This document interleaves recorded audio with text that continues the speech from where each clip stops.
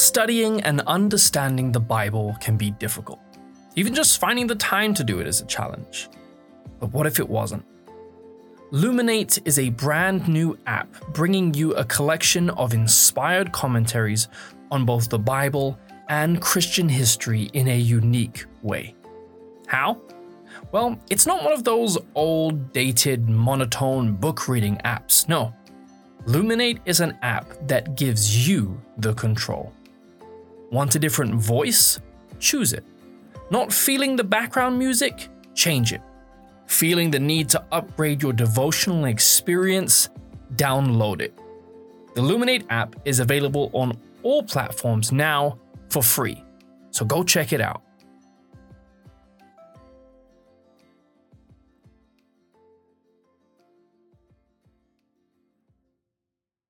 And that set off a firestorm. I mean, the local TV stations were calling me. National Public Radio, NPR, called me to speak. Every time they called, God whispered in my ear, like a lamb led to the slaughter is dumb. So said he not a word. And I never responded because God wanted to defend me. Mm-hmm. I went through the fire.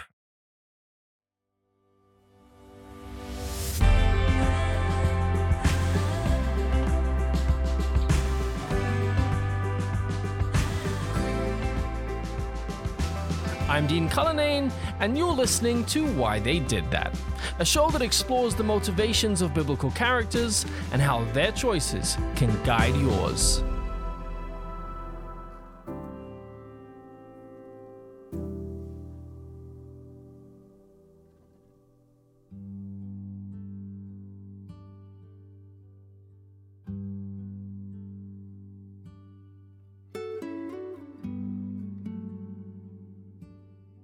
My guest today is perhaps the most well-known person we've ever had on Why They Did That. And he probably wishes that didn't have to be the case.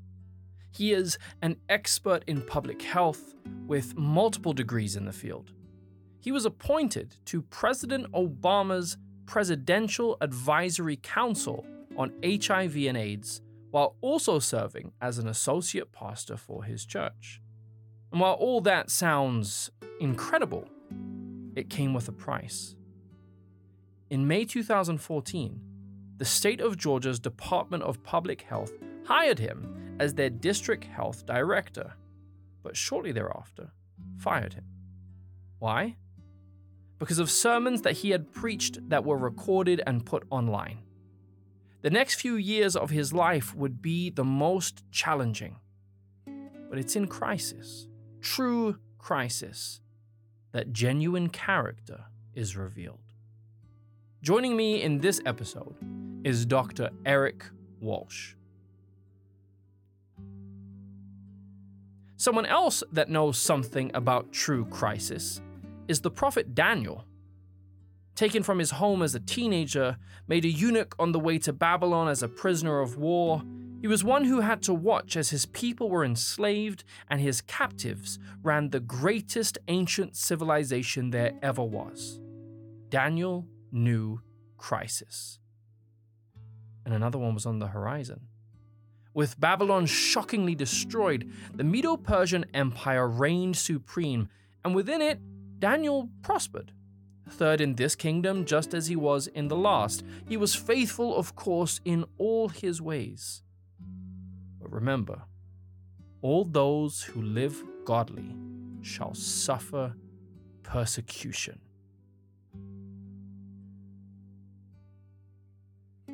Daniel is at the nexus of prophecy and also obedience. And we are instructed that we should really study the book of Daniel. Right. And a lot of people think that that's just the prophecies of Daniel chapter 2, 7, 8, 9, 11, 12. Mm-hmm. But it's deeper than that. Right. To understand Daniel fully, you have to understand where he was in time. Mm. He was in a time of great pain and perplexity. His people had been captured. He probably walked on foot the hundreds of miles from Jerusalem all the way to Babylon. He was a man who was a contemporary of Jeremiah and Ezekiel. Mm-hmm. Jeremiah would have been older, and he probably studied at his foot in Jerusalem before he left. And Daniel was in a place where he had to stand for God in a foreign land.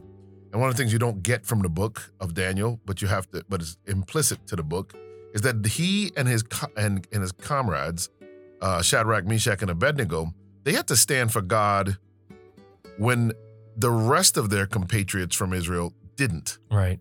Right? There's only 4 of them. It's not like 20, 50, 60. There's no mention of anybody else outside the fiery furnace or heading to the lion's den. It's a unique place that they had to be. And Nebuchadnezzar didn't just take the 4 of them. And Nebuchadnezzar absolutely did not just take the 4 of them. So they're not just faithful among the heathen, they're faithful among the supposedly faithful. Among the brethren. Yeah, so, and it's relevant when you step back and look at it, because many of those brethren, many of those faithful, or I'd say the others of the children of Israel, when the time came for them to go home, they didn't want to go home either. Yeah, that's right. You can't really understand the book of Revelation where it says, come out of Babylon, unless you understand these stories.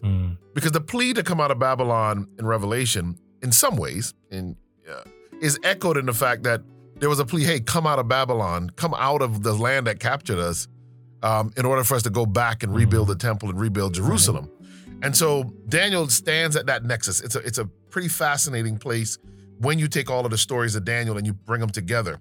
He is a great Bible character and a great hero of the Bible, so much so that when, as a child, we sang songs like Dare to be a Daniel, Dare to stand alone, Dare to have a purpose firm, right, and Dare to make it known. The story that really highlights this is found in Daniel chapter 6 as Daniel the individual. He shows great bravery when he steps forward in Daniel 2 to really save the lives of all of the magicians and Chaldeans when he's able to interpret the dream. He shows his courage in Daniel chapter 1. Can you imagine? You're a slave in a foreign country, basically, and they're offering you the king's diet, and you say, listen, wait a minute, I'm not eating that stuff. I'm not defiling myself, and I don't want my friends defiling themselves. So he shows courage throughout the book. But as an older man now, I mean, here he is past the kingdom of Babylon, into the empire of the Medes and Persians. He's dealing with Darius, who is really a king and not the emperor, who Cyrus later on comes into the scene is. And here he has to deal with the fact that he's hated. He's hated because, if you go all the way back to Daniel 1, he was found to be 10 times better than everyone else based on his diet. That never changes. Right. In fact, one of the most amazing things when you think about Daniel is he actually bridges empires. Yeah. Like, Babylon falls, he's in the court of Babylon. In fact, the last thing Belteshazzar does is actually give him a robe and a chain and the third of the kingdom. And Daniel somehow survives that. And maintains his position in the next kingdom. And maintains the position, and most importantly, maintains his integrity. So he is a man that says a lot. And I think what we miss is that this was not an easy ride. Yeah. You think of Ezekiel out at the banks of the river. You think of him out there working. Arguably, he would have been like the pastor to the captives that were working the fields, making sure the Babylonians had food to eat. In the book of Ezekiel, you think, well, Daniel was in the palace. He probably had it good. Probably not as easy as you think, because there were always people conspiring against him, and he was always being tested because he was not like everybody else. Right. So in Daniel chapter 6, this comes to a head, and Darius in verse 1, he had a kingdom. He had 120 princes, which he should be over the whole kingdom. And over these, he wanted to give 3 presidents. So verse 2, he said there's 3 presidents, of whom Daniel would be the first. So Daniel, in effect, would have been like the vice president of the United States in some ways, like, or the secretary of a conference or something. He'd have been a pretty high-ranking official. And he said that the princes might give accounts unto them, and the king should have no damage. So the king is a wise king. He's setting up a system. This is why the Medo-Persian Empire actually was as strong as it was. They had a good form of government in a sense, at least in terms of structure. But because he was preferred, the Bible says in verse 3, it was because he had an excellent spirit in him. And the king thought to set him over the whole realm. He had an excellent spirit in him. That says that you don't have to be successful in this life, you don't have to compromise your Christianity. If you are faithful to God, he will advance your cause. Isaiah says, if you keep my Sabbath, the book of Isaiah, God speaking, if you keep my Sabbath, I will cause you to ride upon the high places of the earth. Daniel is a story that of obedience is literally the key to his success, even though in our era, you would see many faithful or people who claim to be faithful Christians kowtowing and compromising in order to get success. So why do you think it is, given that we have those scriptures, those promises of God's people, being the head and not the tail, and yet we look through the scripture and we do have these people. We have the Daniels and we have the Josephs, the Jobs even. Abraham. But yet it seems to be few and far between. And even if you look at present day, you don't really see a lot of God's people in, walking the same halls that these great patriarchs and prophets once did.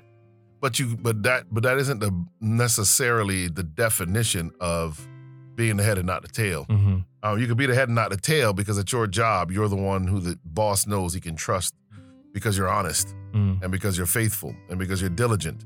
You could be the head and not the tail because in your community, you provide services or, your church is involved with community service, other people aren't. This isn't about material success. Daniel was still an employed man. Joseph was still an employed man. Right. But it speaks to the fact that you are able to rise to a position where you can influence others for God. And that you can do even in a small sphere. Even if you're a teacher at a local public school, you can be someone who influences for God. Sometimes not because you can open your mouth and say it in our public schools now, but because you live it. That's the power of Daniel. And the reason he rose, because God needed a man in a position of influence. Daniel and Joseph and Abraham and Job are not men in the stature they're in so that God could, lavish them with riches. They're in the position they're in so that they can influence others to know who the true God is. So they're not examples for the high and mighty of society. They're examples for the everyday man today. They absolutely are. They are actually, they quintessentially speak against the prosperity gospel that you hear. Because the prosperity gospel says, because you're faithful, God is going to give you all of this, right? This is saying, listen, God will give you what he needs to give you because you're faithful and he can trust you to be a person of influence in that position. And when you violate that, when you go against that, quickly you will begin to fall away. God can remove the success. Now, Satan also gives success. Of course. And so if Daniel, here's the irony, Daniel may have been just as successful regardless of how this story in Daniel 6 go. If he had compromised, Satan might have actually elevated him and put him where he wanted him to be because now Satan had control over him and now he had influence for Satan rather than for God. Stay faithful to God and he will place you in the position where you'll be an influencer for him. And that's the story of the book of Daniel. So much so that, thousands of years later, this is a book we still read. Right. A book that's still studied. A book that the oldest versions of it have been found to predate the birth of Christ. With the Dead Sea Scrolls and in some other archaeological digs. Yet the book predicts the Messiah exactly to the day. And the Messiah says, go back to the book. And the Messiah says, go back to the book.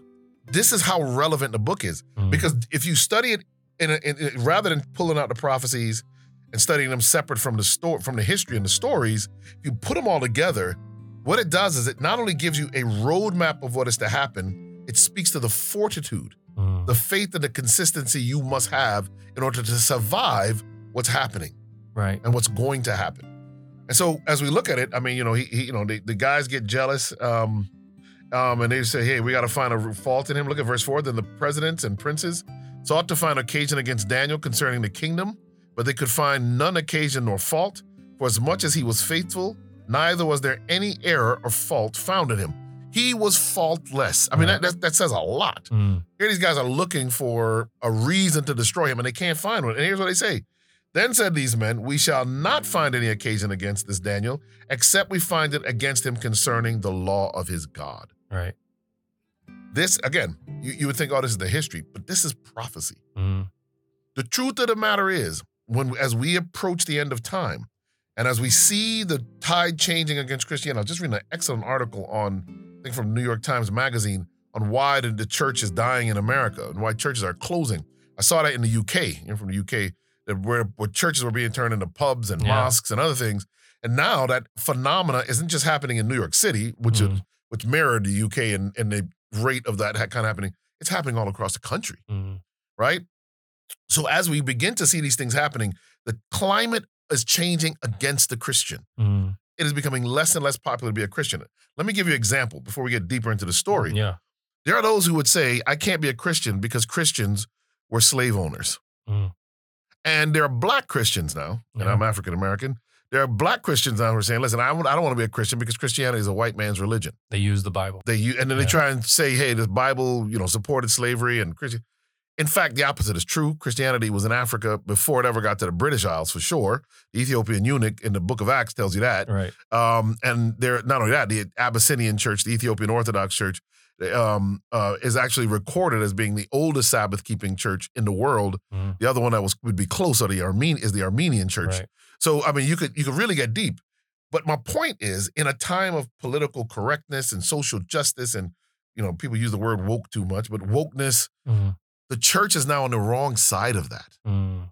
The church that actually, the civil rights movement happened under the auspices of the black church. One of the greatest bloodless revolutions in the world's history was all done because they believed the teachings of Christ Right. to turn the other cheek, right? So the church is not going to be seen like it was. And I could go, there's so many other things we could get into with that, but that's just one example. So when you look at the story of Daniel, he had an excellent spirit in him. They could find no fault in him. So what do they look for? They look to see if they can find where they can get him because he keeps God's law. Right. Now, there is a time coming when it will literally be God's law that will be a test. Just like it is here, it will be in society. And we know this, we can see this because there are more people deciding that, hey, we need we have to limit people's rights because they might offend someone else. Right. And ultimately, around issues like climate, I believe that there are going to be some massive changes in society, especially to try and get people to reverse climate change and maybe keep a day of the week sacred. Coming out of the pandemic, there are a lot of people who said, listen, if we just did this once a week, we could drop the carbon emissions and we could change everything. There's already talk about a green Sunday as a green Sabbath. So I want to just lay that out there. You got to understand that the law of God is going to be the point of test. So what people are saying now is that this law has been done away with. So Christians will tell you the law has been done away with. That is, it's lunacy when you study the Bible. But in the last chapter of the book of the Bible, in Revelation 22, it says, who gets right to the tree of life? Those who keep the commandments of God. It clearly hasn't gone away if that's the case. But in order to keep the commandments of God, we can't do that under our own power, which is why they say an excellent spirit was in him. What spirit is that excellent spirit? Right. It's the Holy Spirit. Yeah. The Holy Spirit was indwelling in Daniel to such a point. His character reflected the character of Christ, so that Daniel was without spot or blemish in a sense. And so they had to come after him based on his doing right. Yeah, and I think this is really, sometimes I feel like we miss the mark here as a people when it comes to understanding prophecy. Peter, when he wrote about this, he mentions a moral purpose of prophecy. That the purpose of prophecy is that the day star, Jesus, would arise in your heart, and that the prophecies were pointing to him, are pointing to him. Yep. And yet we oftentimes take the books of Daniel and the books of Revelation and we demote it to, biblical arithmetic and charts where we're just like, look, this is when it's going to start and this is when it's going to end. And that's what you really need to know. Where in actual fact, there's so much more substance here than just dates or times. It's almost as if the dates and times are secondary. And I believe that they might be because the point that the scripture is trying to bring out is that the dates and the times don't matter to you if you don't have that spirit. Because without that spirit, the dates and times will come and you'll be on the wrong side. Absolutely. We are to be like Daniel, not in the sense where we just knew when the Messiah was going to come. We're meant to be like the person that he was. That's when the prophecies have power. And the prophecies, the way I see the prophecies are like the legs of the table, the numbers and everything, but they're not the table itself. Right. That's why the book of Revelation, the greatest prophecy book of the Bible, is called the Revelation, the unveiling of Jesus Christ, to your point. So, but and it works both ways. There are some people who, when they understand how exact, because they've been raised in a secular society, or they're Muslims, we work with some Muslims at our church, when you show them the prophecies of Daniel and Revelation, prove to them when these books were written and show them that there are copies that predate some of the prophecies that are fulfilled. For some of them, that's how they gain confidence in the word of Right. God. That's how it was for me. Yeah. It was Okay. Daniel 2 and Daniel 7 that moved me from a staunch unbeliever to someone that was like, well, this could be true. And I like the word that you used. It gave me confidence, but it didn't convert me. Right. It was right, the right. love of God that converted Amen. me. It was the Amen. cross and Amen. Calvary that converted me. But this opened my eyes to the fact that, hold on, maybe I can trust God's word. Well, the beautiful thing is the confidence is necessary so that you will hear Right. the story of the love. Yeah. Right? I mean, it goes hand in hand. Yeah. Once you have confidence in the word and you read the story, you're like, wait a minute, this is the greatest story ever Right. written. Exactly. Right? And you jump from the confidence to the relationship. Mm-hmm. Right? Now you're saying, wait a minute, I trust this book, Yeah. but I wanna get to know the person who the book is about. Exactly. I want to Because- be more than convinced. Exactly. I wanna be- I want to be. I'm more than convinced. I want to be converted, and I want to be connected. Yeah. Right. And so that's where you get to. But so back to the story. One of the most powerful parts of the story is that they come up with this whole scam. They come up with a law. They get it. They get the king to write it in his arrogance. Darius's arrogance. Verse 10 is really probably the verse that we'll hang on. And it says, now when Daniel knew that the writing was signed, he went into his house, and his windows being open in his chamber toward Jerusalem, he kneeled upon his knees 3 times a day and prayed, and gave thanks before God as he did aforetime. Verse 11, then these men assembled and found Daniel praying and making supplication before his God. Mm. Now, we don't even need to read anything else. The rest of the story is amazing, but this is the crux. Mm. And I after I went through my own experience around religious persecution, this was one of the first sermons I did at Advent Hope in Loma Linda, and it was called, Is Your Window Open? Mm. And the reason I called it that is because the truth is there would have been no sin for Daniel to shut his window. Mm. No sin. Right. Nothing wrong with shutting your window and praying in private. Yeah. It's a statement of Daniel's boldness, that he was not on the defensive as a Christian. And since the pandemic and some of the things that have happened over the last few years, many Christians are on the defensive. They're running, they're using other things that have happened to say, hey, the world is so corrupt now, I've got to bunker down. I've heard people say the planes are going to stop flying in a few weeks and money's going to get thrown out and all kinds of stuff, right? Daniel did not go into a defensive posture. Mm. He went into an offensive one. Wow. This is why Jesus says, the gates of hell will not prevail. Gates aren't offensive. Mm. Gates are defensive. Yeah. Satan's gates are what we are supposed to be tearing down, right? So it's not, we don't stand out, yes, the shield of faith catches the fiery darts of Satan. So he has his offensive weapons, Mm-hmm.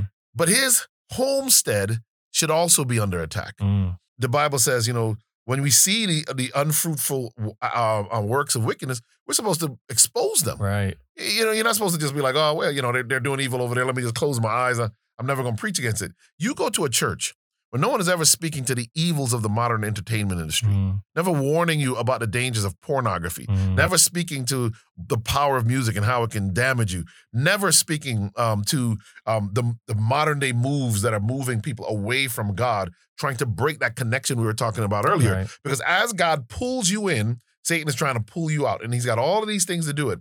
If you go to church every week, none of that is being spoken of, so that you can actually get deeper and deeper into some of these worldly, secular things without ever hearing a word from the pulpit, you're in trouble. Yeah. Because we're supposed to speak against these things openly. The Bible says to cry aloud and spare not. Mm. The Bible doesn't say, okay, you know what's wrong, go hide in a corner. Yeah. There's no watchman. Lift up a trumpet. Lift up the trumpet. You got to say something. Mm-hmm. And yet in our pulpits, and I don't mean just one denomination, I mean across the board, there's a paucity of people speaking against these things. Mm. So Daniel goes into his house, and it's beautiful. 3 times a day he prays with the window wide open. Regardless of the weather, regardless of what's happening. Daniel wants them to know that I will never cease worshiping my God Mm. out of fear of an earthly king. Now, do what you want with that, but I'm going to stand firm for God. Now, the question then becomes for all of us, is our window open? Mm. Are we living the kind of life where people say, when you go out to eat, do you not say something as simple as not say grace with whoever you're sitting with because you're scared people are going to look at you like you're crazy because you prayed? Right. I mean, is your window open? Mm-hmm. If your neighbors are going through something, are you the one that willing to go across the street, knock on the door and say, listen, I heard something's going on. Here's a book that might be of value to you. I'm bringing you some refreshments or food, and our family will be praying for you. Mm. Or is your window closed? Where you're like, I don't want to offend anybody. I'm not going to offer them these. That's where the choice is. And it's a choice that we probably make every day, maybe multiple times a day. Christianity isn't cool, right? Maybe it used to be, but in this day and age when people can get offended by the slightest thing you say, sometimes it feels safer. Like you can do more good, perhaps, if you just close your mouth, if you just close your windows. The reality is, if Daniel closes his window, he doesn't get thrown into the lion's den. But at the same time, if Daniel closes his window, he doesn't get to see God's supernatural power. If Daniel closes his window, the king doesn't get to witness firsthand the glories of the God of Israel. And all our little ones would never grow up daring to be a Daniel. The reality is, you can either dare or you can cower. And I don't know about you, it feels like most of Christianity right now is cowering in a time when true bravery is needed, perhaps more than ever.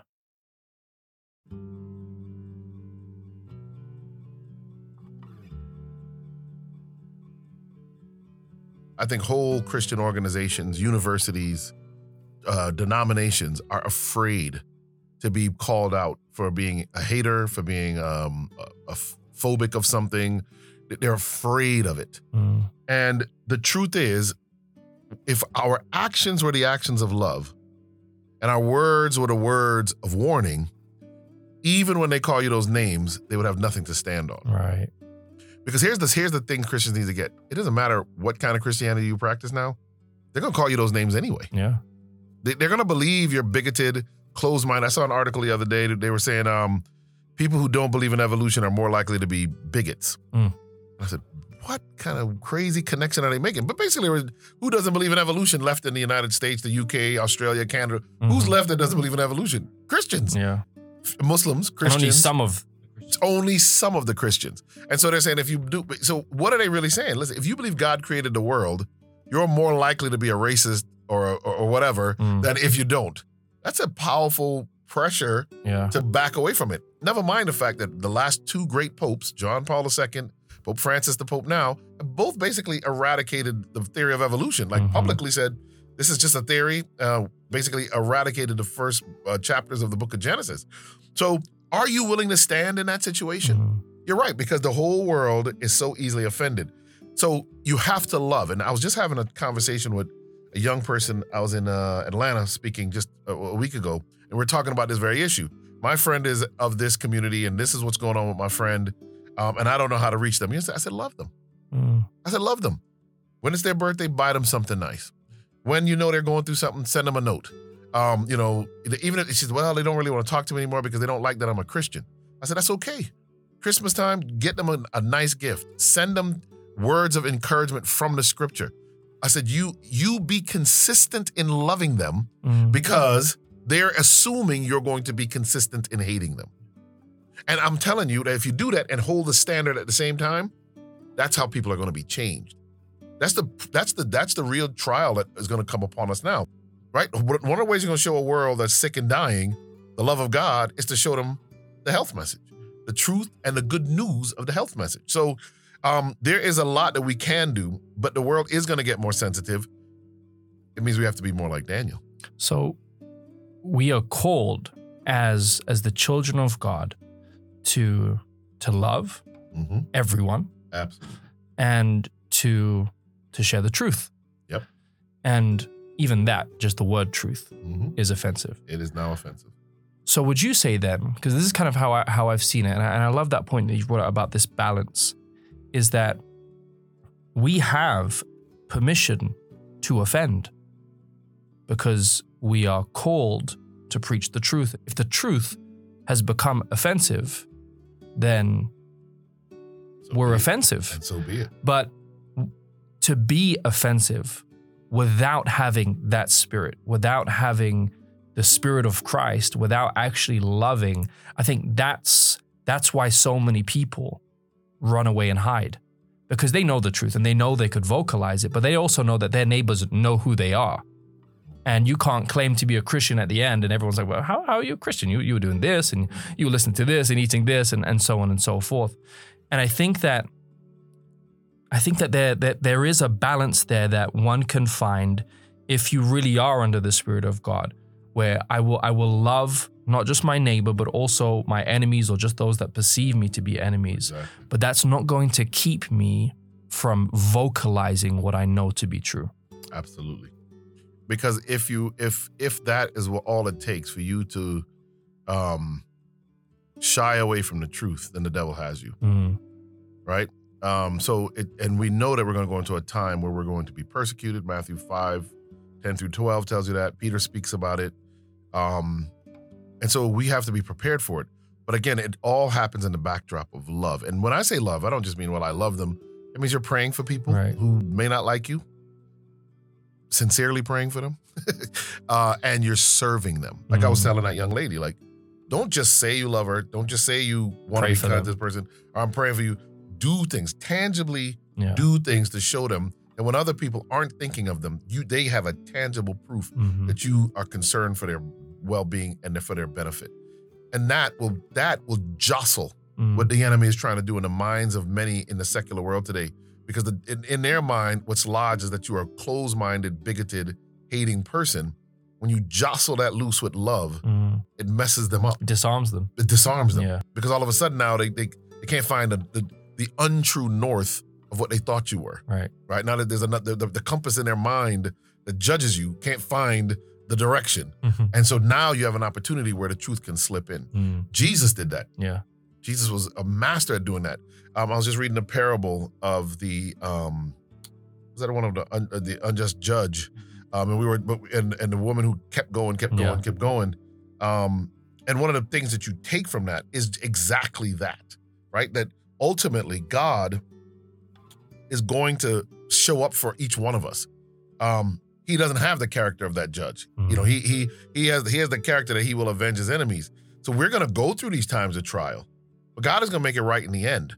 Our job is to show his love during the time of pain and difficulty. And that's when we talk about the little time of trouble, a lot of people miss that piece of it. The little time of trouble we're not just supposed to be persecuted because we believe the truth and we live it, but because we love enough to share it. So there's going to be a loud cry. Yeah. All those things are going to happen as we come towards the end. A voice is going to be heard coming from out of the east. And that is really what's going to shake the world up. And the way that we serve people and treat them is going to be the backdrop, which is going to make some of them say, wait a minute, maybe what they're saying should be listened to. Right. Because of who they are. Exactly. And that's the issue that these men have with Daniel. I think it's not so much that, he's out there trying to convert Darius or anything. It's who he is. Like they see who he is and how it probably juxtaposes, their way of being, how he's blameless. Absolutely. And they're like, we want to take this guy down. And the interesting thing is Daniel had already converted one major king. I mean, I won't say he converted him, but Daniel was instrumental in the conversion of Nebuchadnezzar. Some would argue maybe Darius as well, and maybe even Cyrus, some say. Right. I mean, we may not know till we get to heaven, but just who he was enough. That excellent spirit. And this is why it is so important that as we go forward, we are instructed to pray more and more for the Holy Spirit. Right? It's not enough. And there's a lot of misconception about what the Holy Spirit does to people. A lot of people think it's going to make you speak in tongues or run around in circles. The true power of the Holy Spirit inside of you is to transform your character to be more like the character of Christ. That's why an excellent spirit was found in Daniel. Right. And it's that excellent spirit each one of us needs in us if we're going to survive these end times.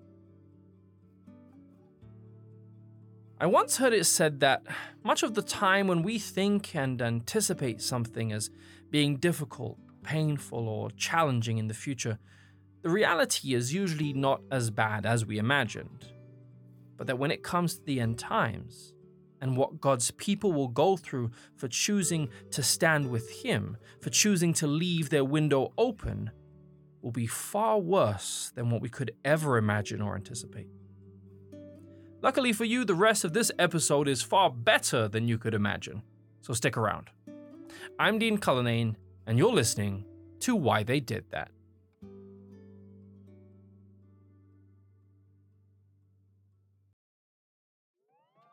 Persecution seems to be a hallmark of Christianity.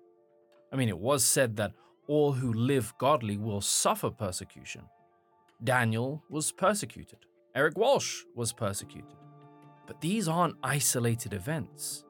In between the end of the book of Revelation and the present day, countless Christians were and are being persecuted.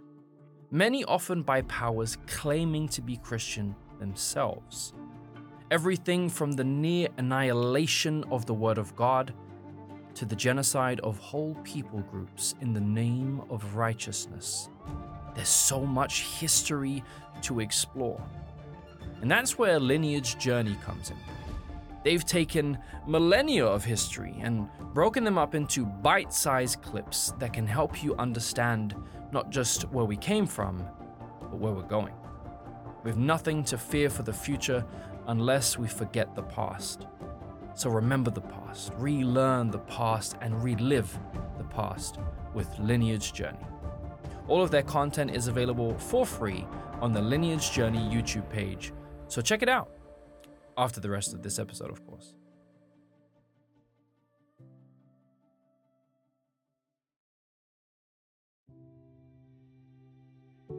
Daniel is a hero of our faith. Without him, where would we be today? How would our understanding of prophecy and visions and even the coming of the Messiah differ were we not to be blessed by his ministry? Getting to read his testimony and seeing how his life unfolded through multiple world empires is always fascinating. But we still have heroes of our faith living today. People who found the Lord and gave their whole life to the preaching of the gospel. One of those is Doug Batchelor, and you can read his testimony, how a wealthy atheist of Jewish background turned to drugs, crime, and eventually a cave somewhere in Palm Springs, California, and there found the Lord. It's a wild ride, but it's a must-read. You can find it on the Amazing Facts online bookstore, and we'll leave the link in the show notes too.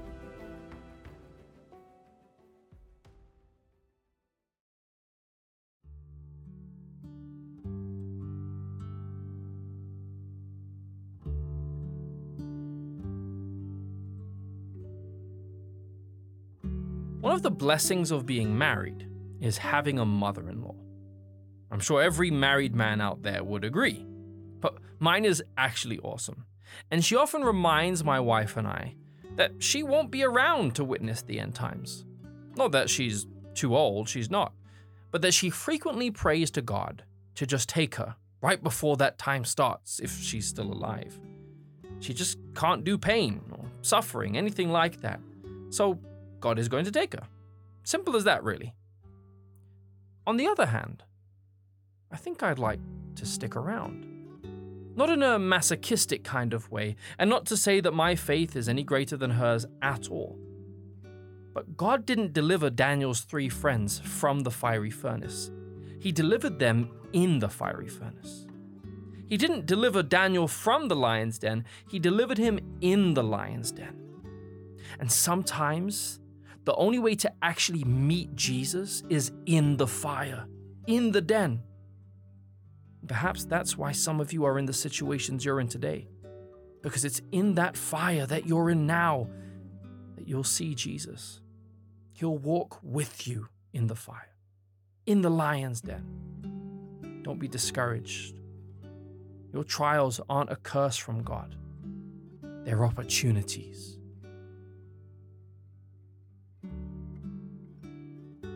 God allows these trials. He doesn't stop you from going into the lion's den. He'll shut the mouth of the lion, but he'll send you in the lion's den. And you have to ask God, what is it you're trying to teach me in this den or in that fire? When the 3 Hebrew boys went into the fiery furnace, they were bound. right? That's one of the key things about that story is they tied him up, which you think about it, like, why do you need to tie a man up if you throw him into fire? You're going to burn up anyway, right? They put extra clothes on him and everything, threw him in the fire. What burned off was only thing that burned up were the things that had them bound. It's the same thing when you go through trial. What burns off are the things that have you bound. It's the things that have you, it's the bad habits. It's the old ways. It's the impure thoughts. It's the defects of character. As you go through trial and you learn to lean on Christ, and Netflix becomes less important all of a sudden. Who's at the Grammys becomes completely unimportant because you're going through this trial. That romantic interest all of a sudden has no value to you. That crush is of no use because you've got to survive this trial. It's as you begin to fast, in a sense, from these other things that used to seem so important because you have to deal with the fire in front of you, that God is able to reach us and transform us.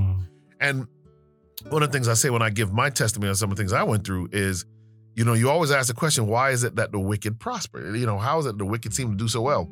I want to submit to you that if God is not working to transform you, your life might actually feel easier. You might look at your neighbor like, well, they don't go through anything, but they're also not having their characters developed.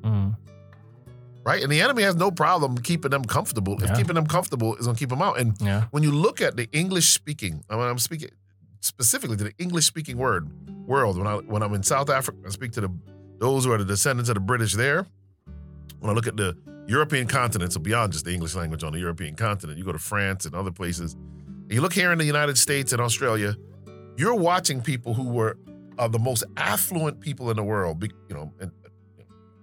in some weird ways attached to our language, most affluent people in the world, and yet we're watching that population become less and less interested in the things of God.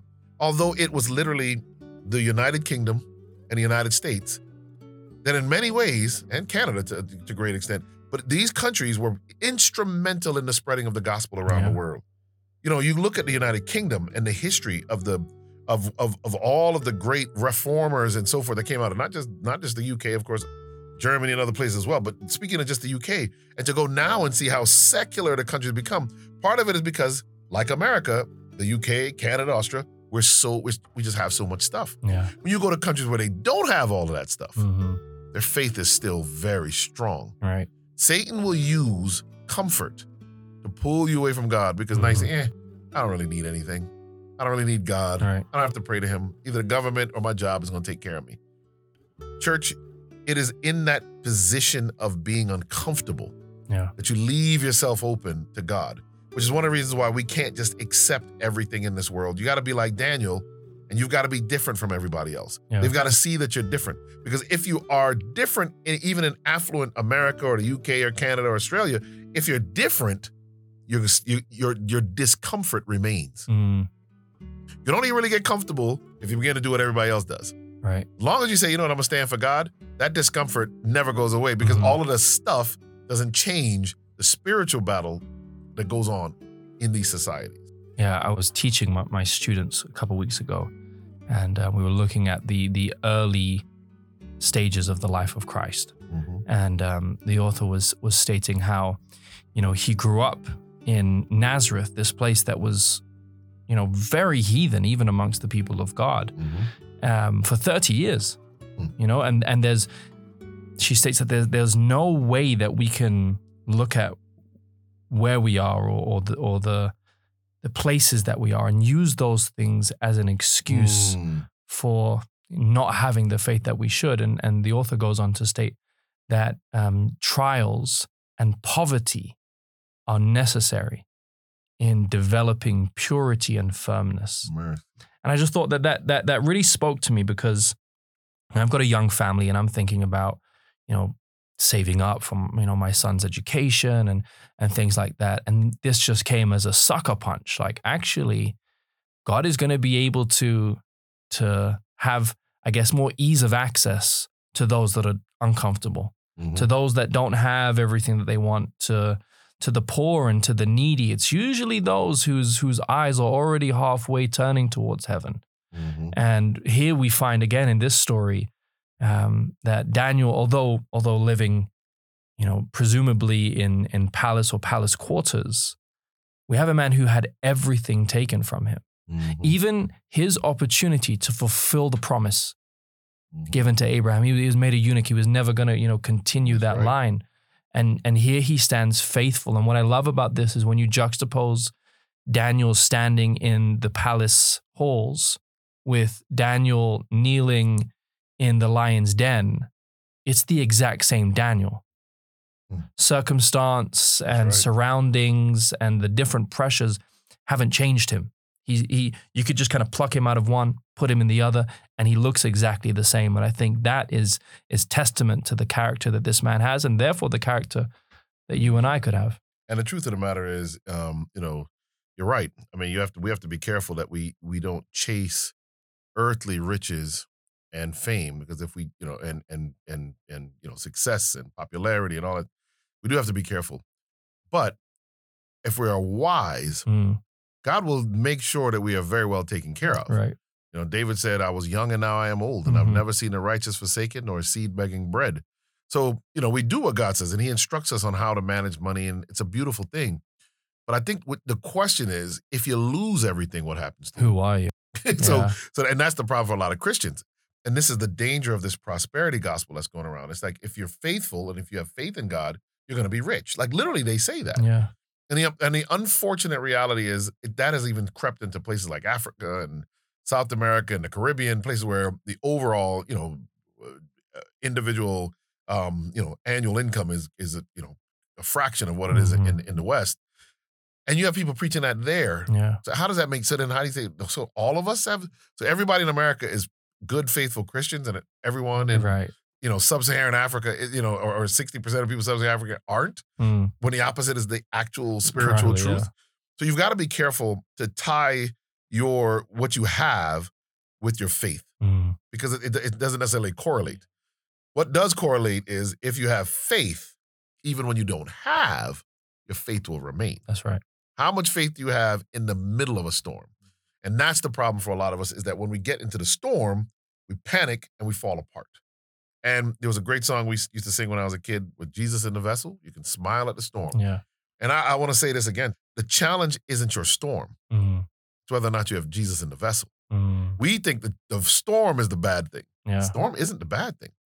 If Jesus is in the vessel, the storm is not a problem. That's why Daniel could stay so calm as he was lowered into the lion's den, or I should say thrown into the lion's den, because Jesus was in Daniel. So whatever was around him was irrelevant. He could stay peaceful and calm on the boat with the disciples as they were crossing the lake, and Jesus is sleeping in the back, and this great storm comes out of nowhere. The disciples run to him, and out of I always say it must have been Peter, runs him, hey, Master, carest thou not that we perish? Right. Jesus gets up and is like, you guys don't have any faith. Yeah. Peace be still, and it's over.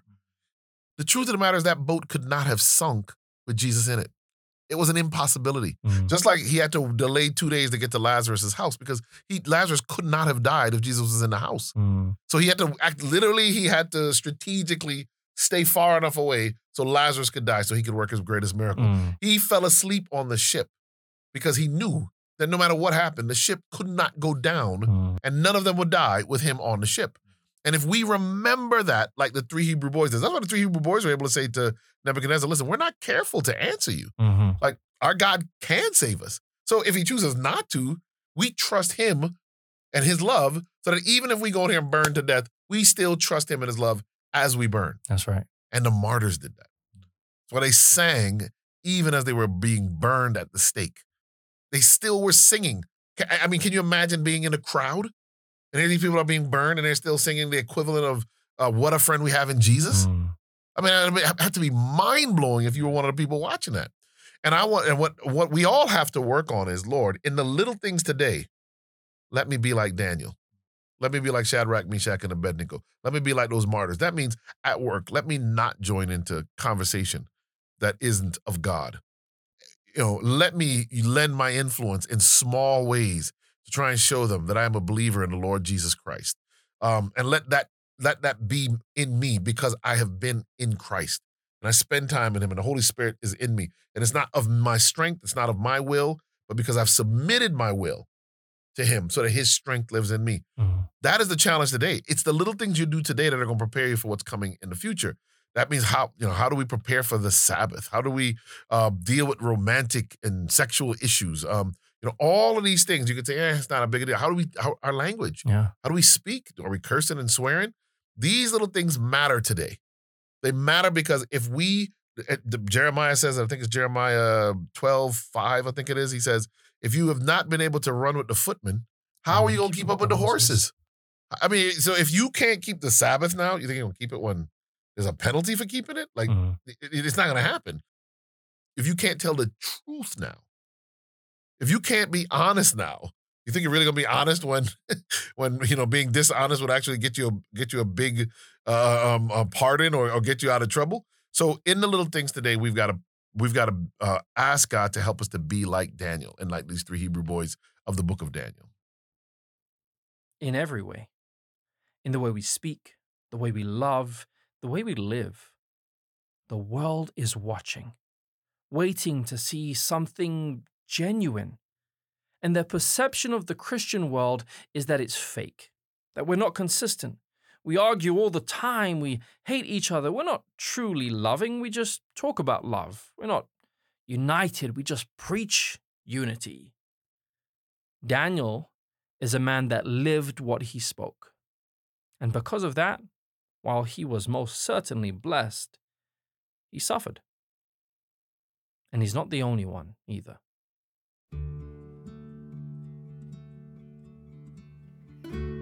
I was living here in California, and one of the reasons Daniel was my first sermon after my trial came from this book is because Daniel was a great resource to me as I was going through this trial. I was working for the city of Pasadena, California. I was the director of their health department, their health officer. I was asked to speak for commencement for the Pasadena City College, which is the community college there. The president of the school had heard me speak at the mayor's prayer breakfast a couple years earlier and reached out to my office, and my secretary said, hey, he wants you to speak for commencement. And I agreed to do it. I should have prayed. Agreed to do it. Long story short, he had disinvited an activist from the LGBTQ community who was actually very accomplished, Oscar winner, produced a movie about Harvey Milk. I think the movie is entitled Milk.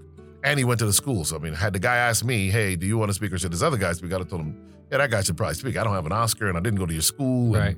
And, it's not a religious thing. I'm not really qualified. I mean, I'm not a celebrity and this is LA basically. And there was reasons why he wanted to pull this guy out. I won't get into that. The school had some scandals and there was rumor that the guy they'd asked had some scandals. But when some of the students saw that he had been replaced with me, I read their Facebook page and they liked me. I'd done a lot of great work, especially around men with HIV and the HIV infected population that were poor. So the health department, we did a lot of work. We brought in millions of dollars to do housing, food, medical help, behavioral, mental health, on and on and on. I mean, just a massive amount of services out of the health department, even a dental clinic, like the first ever city-run dental clinic for people HIV infected, because that population really has a hard time sometimes getting those services for bigoted reasons, for other reasons. And a matter of fact, a week before the storm hit me, I was being lauded in the local paper because of all of these things that we'd done in a dental clinic in specific. But when these students found out I was the speaker, they went online to find something. And just like the story of Daniel, I'm not Daniel, but like the story of Daniel, where it says, they knew that they could only find fault in him if they found that in the law of his God. They were looking for some dirt on me because they had allegedly found dirt on the guy who was supposed to speak, even though I don't think what they said the guy did was true. They came after me and were looking online and all they found were sermons. And when they found the sermons, they took things out of context. And I mean, they came at me. And once the first article was published in a pretty wide-known magazine, the Los Angeles Times ran an editorial on me the next day. And Los Angeles Times said there are 2 reasons that Dr. Eric Walsh should never hold a scientific position in the United States of America. If you've ever heard me give my testimony, I say it every time because I think it's relevant. Number 1, he believes God created the world. They said the lady writing the article for the LA Times said he should never hold a scientific position because he believes in creation. She even brought on an evolution specialist who said, and I'm trying to remember the exact quote, if Dr. Walsh does not want to believe in the theory of evolution, then maybe he shouldn't believe in the theory of gravity either. Mm. And as I'm reading this thing, in the middle of the storm, because now the storm is fully hit, once it hit the papers and the magazine, I said, but this man doesn't even know science. He doesn't know science. Gravity's not a theory. Gravity is a law. It's a law. But in order to attack me, that's what they said in this editorial. And then the other reason she said in one of my sermons, I said, I do not want my children to wish upon a star. I want them to pray to the living God. And basically paraphrasing, she says he hates Disney. Because Disney says when you wish upon a star, it makes no difference who you are. Your dreams come true.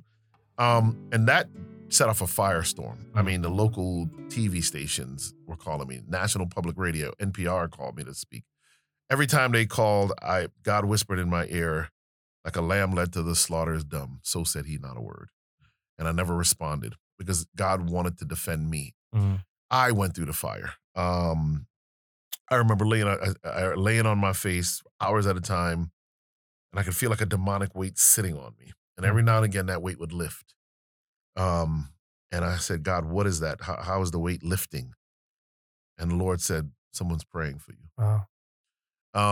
There's so much detail. I can't get into all of it except to say one of the things that really I was inspired by Daniel to do is that when I was called by one of our local community partners who I'd worked with when I was at the health department around like community gardens and stuff, called me and basically said, listen, we can get you your job back. Because by now they were calling for, public was calling for my job. It was all in the papers. The guy who runs the Pasadena Star newspaper, he had an article about me for every day I was on the front cover, sometimes 2 or 3 articles every day, bashing me and lying on me. Actually, what I found fascinating about the media is they make up stuff about you. I mean, he would say I said stuff, and I was like, I've never said that in my entire life. Right. So it was a pretty cruel thing, and my reputation was shattered in a moment. My career was over in a moment, and I was asked to resign. And I was, looking, obviously I was gonna have to give up the job. There's no way I could stay in that position in Southern California with this firestorm around me. And this guy calls me, and he's like, listen, I can get you your job back. He was going to take me to one of the churches that is of a denomination that's very liberal in terms of their beliefs and stuff. And, and he was going to film me on TV. He would invite the media. And basically, long story short, if I would recant some of what I believe and kind of step away from more biblical, belief and teaching, he was like, listen, we can get you, enough of us in the community, we can get you your job back. And I have to say, the devil, in a flash of a second, the devil said, look how great, I was very popular in the city. Yeah. Speaking on government access TV, speaking at conferences across the country and all over the Southern California, Sacramento. People put in my name to be a Surgeon General of the United States under the Obama administration, or they were willing to do it for me. I was really at the height of my career in public health because I'm not just a medical doctor, I have a doctorate in public health. It was just, I was at the pinnacle, and Satan is basically saying, in a flash, like in a second, you can have all of that back. Wow. My response to this man was, I would rather shovel dung in the streets of Los Angeles than to deny my God. Wow. I said, I cannot turn on the Bible. I can't turn on what I believe. Whatever happens to me now just happens. Basically what I said to him. And what came to me in the moment was a memory from my childhood. My mother was a single mother. There were 3 of us. And I remember once there was more month than there was money. And my mother had us go into the den to pray in our house. We had a nice little house on just outside of the city, in a suburb of Hartford, Connecticut. And she said, let's pray. So I remember myself, my younger brother, and my mom praying. And while we were praying, asking God to make ends meet, the doorbell rang. When we finished praying, I went to the door. There was nobody there, but there were bags of groceries on our porch. God sent that memory to me. Later on, he sent me even more memories of the fact that he had passed all of my exams, that I was a doctor because he made me a doctor. The job I had that I loved so much, he gave it to me. She went in and showed me that, in fact, there's nothing I'm losing that he hadn't given me in the first place. And that's why Job was also one that inspired me. Job said, listen, naked came I out of my mother's womb, and naked will I go back. He said, the Lord gives and the Lord takes away. Blessed be the name of the Lord. And once you get to that place, going back to what you were talking about earlier about like money. There's no problem with having money if that's your stance. Yeah. The reason Job is so rich is because it didn't matter to Job to be rich. Job would take his riches and help everybody else, right? Make sure other people are doing well. So, this is one of the reasons why Daniel still resonates with me. And it was a long process. The church turned their back on me.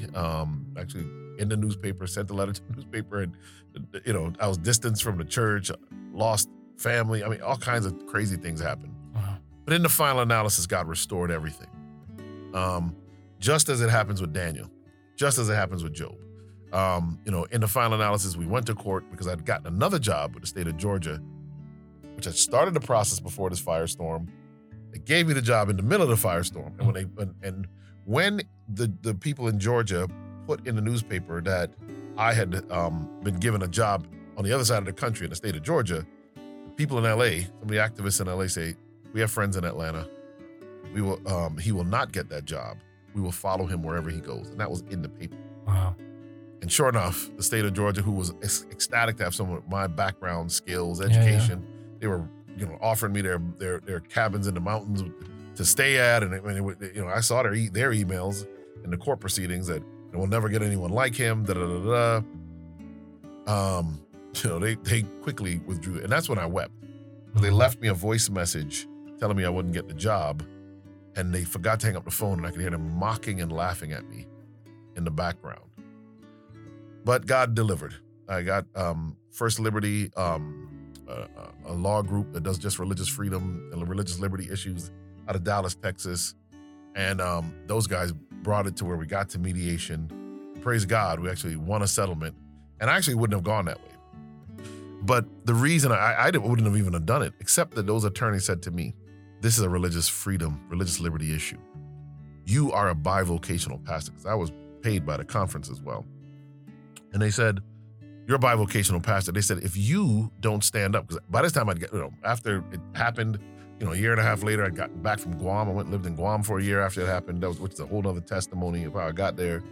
But I got back, had a great job, working as a physician in Central California. And, I was like, when the attorneys came and said, okay, it's time to really step this up. A year and a half after everything happened, I was like, I'm good. I'm not in the press anymore. Nobody in the media is talking about me. I think I'll just ride this out. Right. But they were like, listen, most of the pastors in this country are bivocational. He said, your denomination is fortunate that your pastors get benefits and a salary. Most of the pastors are working, and on Sunday they're preaching. Right. He said, if you don't stand up, this will keep happening to all those bivocational. And I wanted to respond to him with a question, and what came out of my mouth was 2 Timothy 1:7. But God has not given us a spirit of fear, but of power and of love and of a sound mind. And we went to mediation, and we won the case. I actually had to go to, before that, I had to go to the state Capitol building for the state of Georgia and actually give a short little speech on religious freedom. Although my own denomination never officially stood with me, all of the denominations of the South, all the Christian universities, national Christian organizations stood with me in that place. And God whispered in my ear, you are never alone. And when it was all over, we won the mediation, and I'll never forget, the mediator comes up to me and he says, I've listened to your sermons. They're phenomenal. He says, I preach like you do.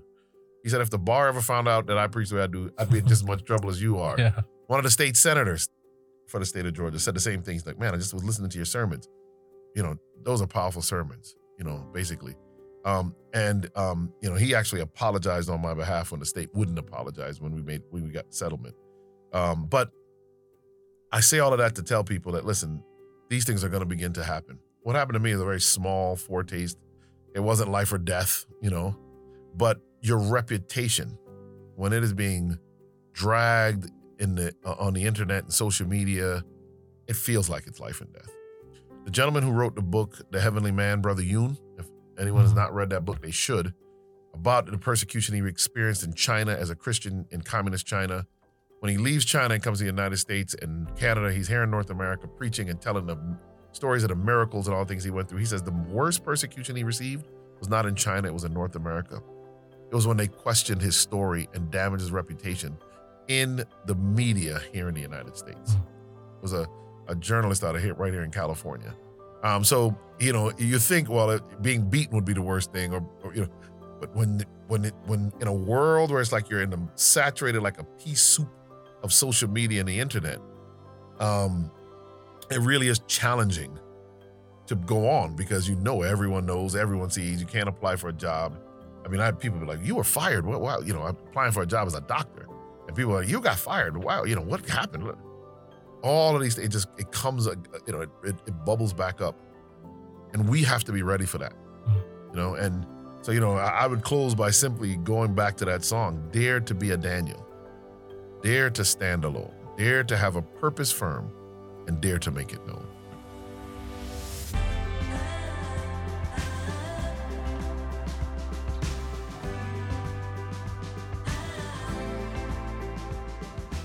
He that hath an ear, let him hear. And you've just heard our latest show. If you'd like to hear more or harken back to a previous episode, you can find us now at wtdtpodcast.com. If you've been moved by this ministry through this episode or others, and you'd like to support us financially, you can become a patron.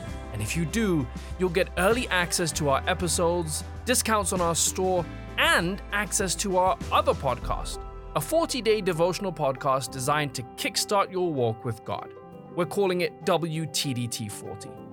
If this sounds like something you're interested in, or you just want to support in general, visit patreon.com/WTDT to find out more.